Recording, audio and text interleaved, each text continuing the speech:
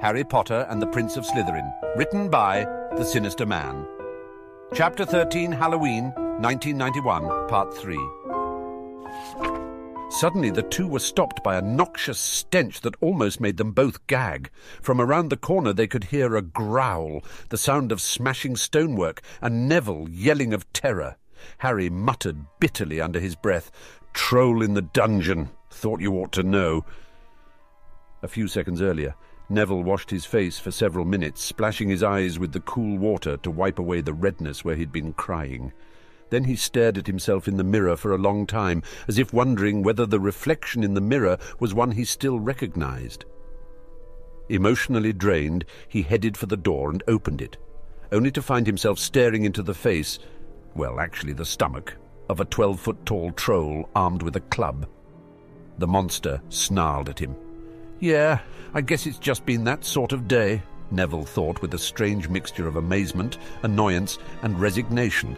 Then he dropped down to the floor with a yell of fright, ducking just as the troll reached a meaty hand out for him.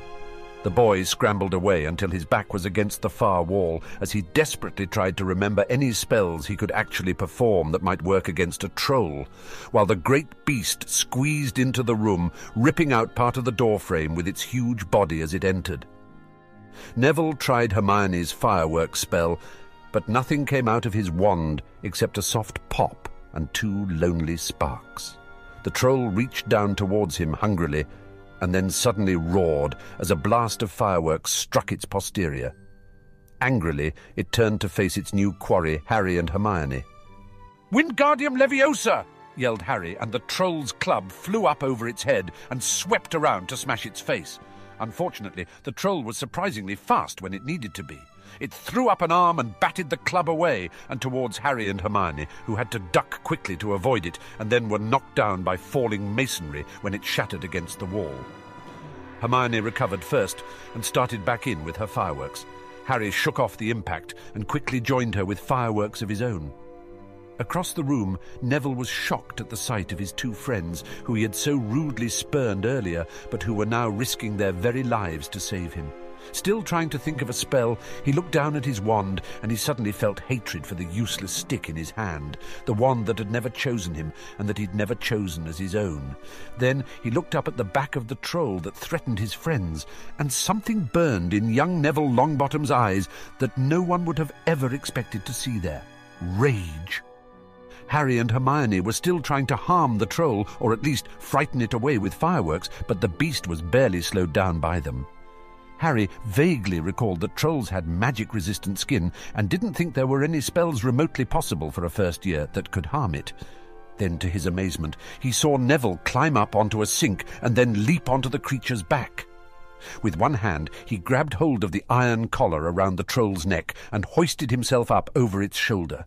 His other hand still held his wand, which, with loud grunt, he jammed up the troll's left nostril. Then, still barely hanging onto the struggling troll with one hand, Neville shifted his grip, and with a scream like a furious berserker in the midst of battle, he shoved the wand another 3 inches up the monster's nose with an audible "squick!" With that, the troll screamed in agony, and a thin trail of green blood trickled out of the nostril where the wand had been lodged. The troll's thrashings increased, and Neville finally lost his hold, falling hard onto the floor behind the monster.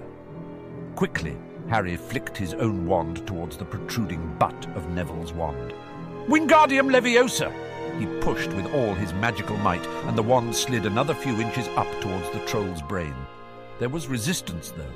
Harry could almost feel the tip of the wand snap and crack against the troll's brain pan.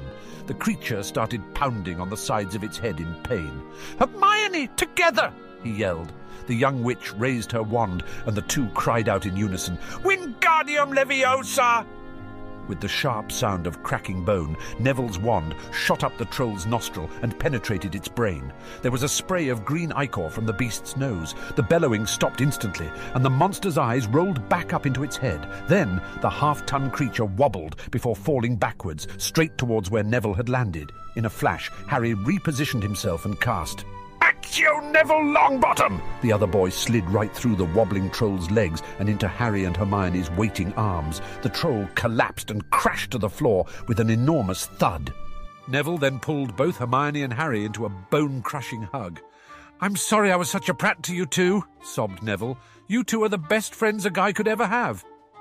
At that, Harry's eyes got a bit misty as well. He'd never really had friends himself before Hogwarts, thanks to the Dursleys, and now, between Hermione, Neville and Theo, he had more and better friends than he'd ever imagined possible. The bonding session was cut short, however, by a loud shriek in a Scottish brogue. "What is the meaning of this?" Behind McGonagall were Snape, Flitwick, and a nervous-looking Quirrell. "Well, said Harry nervously, "there was this troll, and I think we killed it."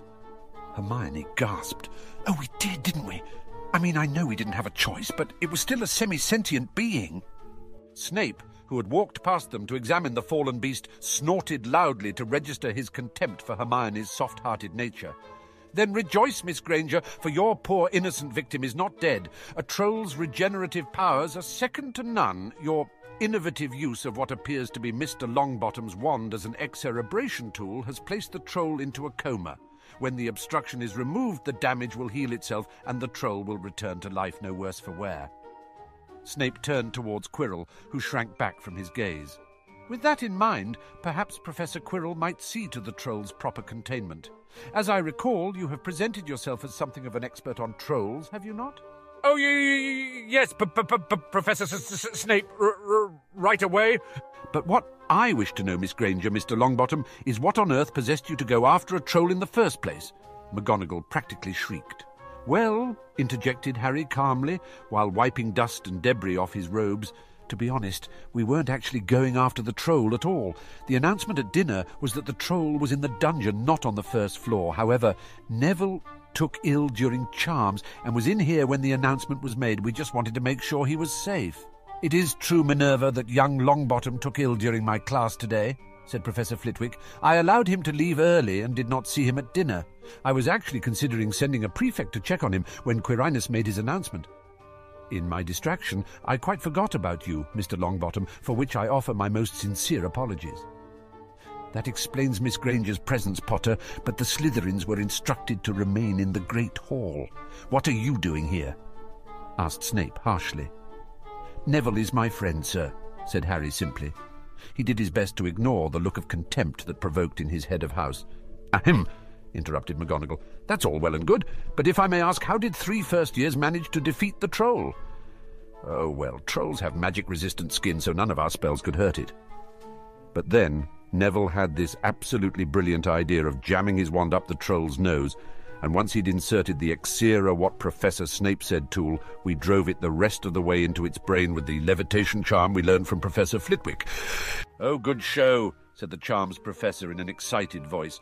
"An awareness of the defensive properties of a dangerous creature, a resourceful use of an improvised weapon, and a creative use of a charm you just learned this week, plus inter-house cooperation. Well done. I think an award of, say, 15 points apiece seems appropriate.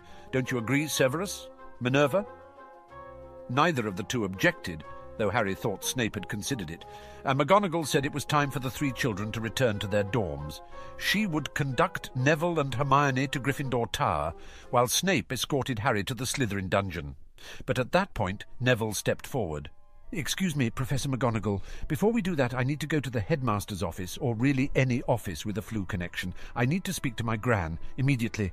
"Mr. Longbottom," replied McGonagall. "It's very late. I know this has been traumatic for you, but I think it would be best if you got some rest and then contacted your grandmother by owl in the morning." "I'm sorry, Professor," said Neville a bit more forcefully, "but I really need to speak with my gran as soon as possible. Also, I would appreciate it if someone with the authority to do so contacted the DMLE and arranged for a couple of auras to come to the school so I could make some kind of statement to them."